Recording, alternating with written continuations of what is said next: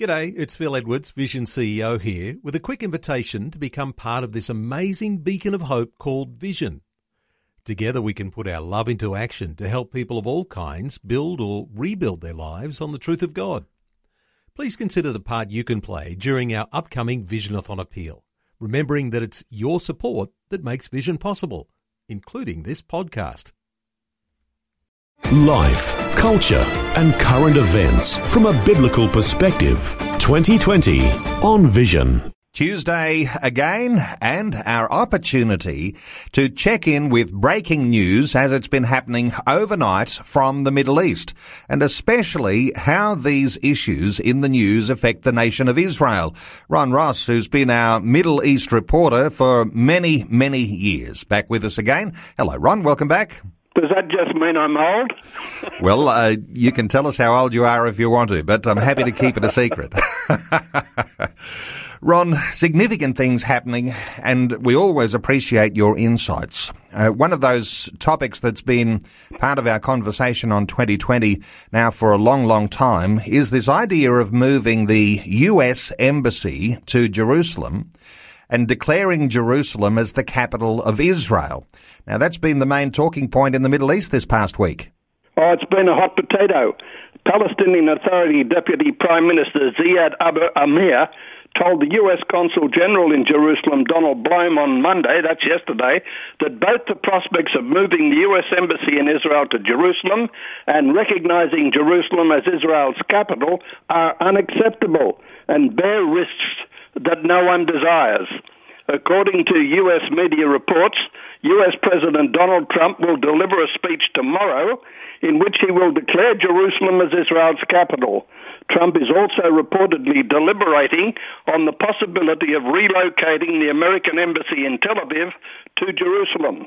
Such moves would be at odds with the American administration's role as the mediator of the peace process, and ejected from that role, close all doors to continuing a serious peace process and push the entire region in the direction of tension and instability, Abu Amir said to Blome.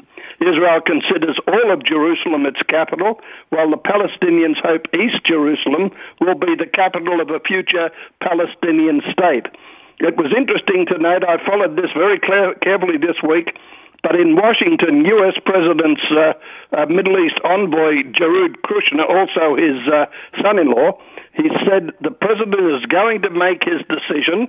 Kushner told the Saban Forum he will make his decision. He's still looking at a lot of different facts, and when he makes his decision, he'll be the one who wants to tell you. So he'll make sure he does that at the right time. According to diplomats and observers, he is also now expected to announce in that speech tomorrow he supports Israel's claim as Jerusalem for its capital. And Ron, not something that should be taken lightly, Palestinian groups lobbying against the move and even threatening violent reactions. There's been reaction from the Arab Legion. There's been a threat of violence from Hamas. King Abdullah from Jordan has been very much opposed. But it's very interesting to see Trump has been talking to General Sisi in Egypt and has come up with an alternative plan for a Palestinian state. All of that should be unveiled tomorrow. Ron, just before we move on from this, there have been moves and approaches and petitions even to our Australian Parliament to have the Australian Embassy moved as well. Do you know of any updates or any of the latest news that might be around that issue? No, I know that Ian Warby and Keith Buxton have been in Canberra and talked to politicians there. Australia has always been considered to be a friend of Israel. It will be interesting to see if we follow America's lead, but I think we would hang back and wait to see what the United States does. Let's talk through some other issues in Israel. There's a UN resolution against Israeli settlements. It's at the center of this guilty plea by the former Trump National Security Advisor Michael Flynn. Yeah, the December 2016 Anti-Settlements UN Security Council Resolution 2334 is at the heart of the guilty plea former National Security Advisor Michael Flynn has made. Flynn is accused of making false statements about his conversations with Russian ambassador to the US, Sergei Kislyak. One of the two statements is allegedly about the UN resolution which condemned Israel's settlements as a flagrant violation of international law and which Trump's team sought to have vetoed. Since May 2017, Special Counsel Robert Mueller has been investigating links between Russia and the presidential campaign of Donald Trump. Michael Flynn resigned as National Security Advisor in February 2017 after having misled Vice President Mike Pence about the nature of his conversations with Kislyak. The December 1 court filing notes that on or about December 22nd, Flynn did not ask the Russian ambassador to delay the vote on or defeat a pending United Nations Security Council resolution, and that the Russian ambassador subsequently never described to Flynn Russia's response to the request. I believe this upset President Trump, and it's very interesting to see Israel is right in the middle of the current investigation by the FBI. And it seems it's not unusual that there be United Nations resolutions against Israel. There does seem to be a prevalent negativity there, and in fact the UN has passed 6 new anti-Israel resolutions. Yeah, the United Nations General Assembly passed 6 new Arab-sponsored resolutions condemning Israel, including a resolution erasing all Jewish connection to the Temple Mount and another condemning Israel's presence in the Golan Heights.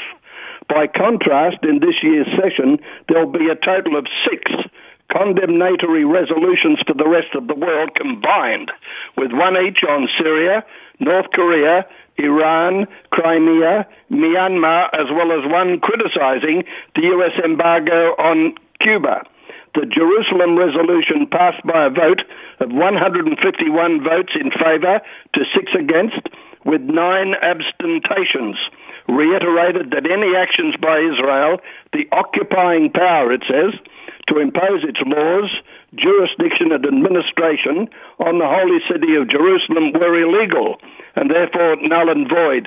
And I would think it's that move that might inspire President Trump to declare Jerusalem Israel's capital.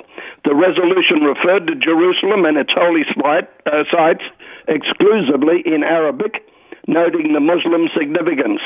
The United Nations Educational, Scientific and Cultural Organization, UNESCO, passed almost identical resolutions in 2015 and 2016.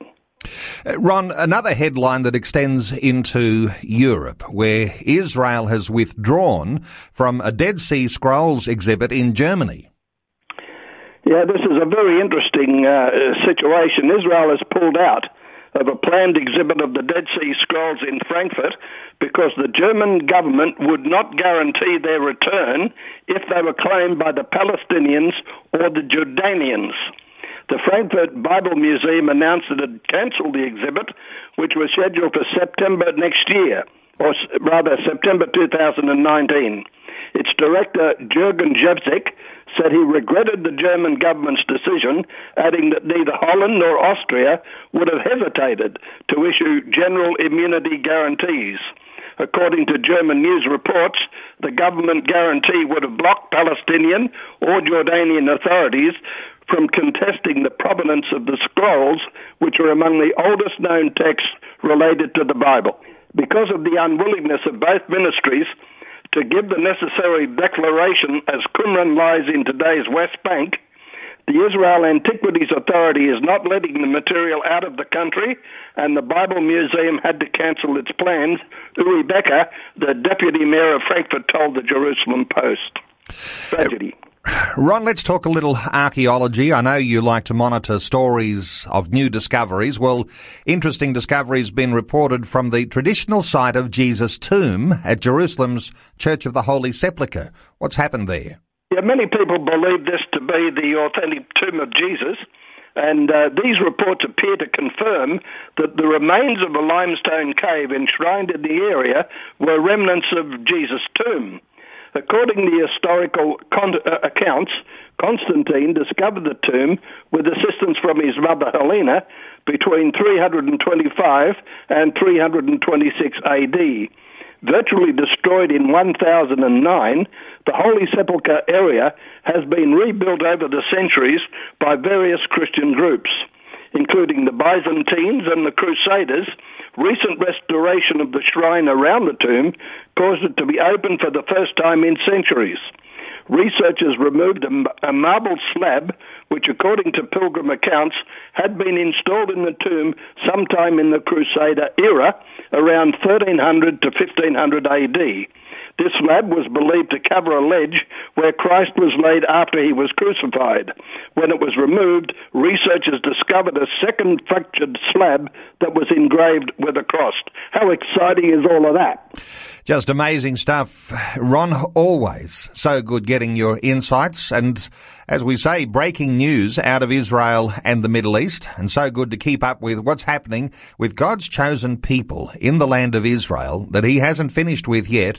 And these news stories just bring the Bible so much closer to who we are today in the 21st century, even here in Australia.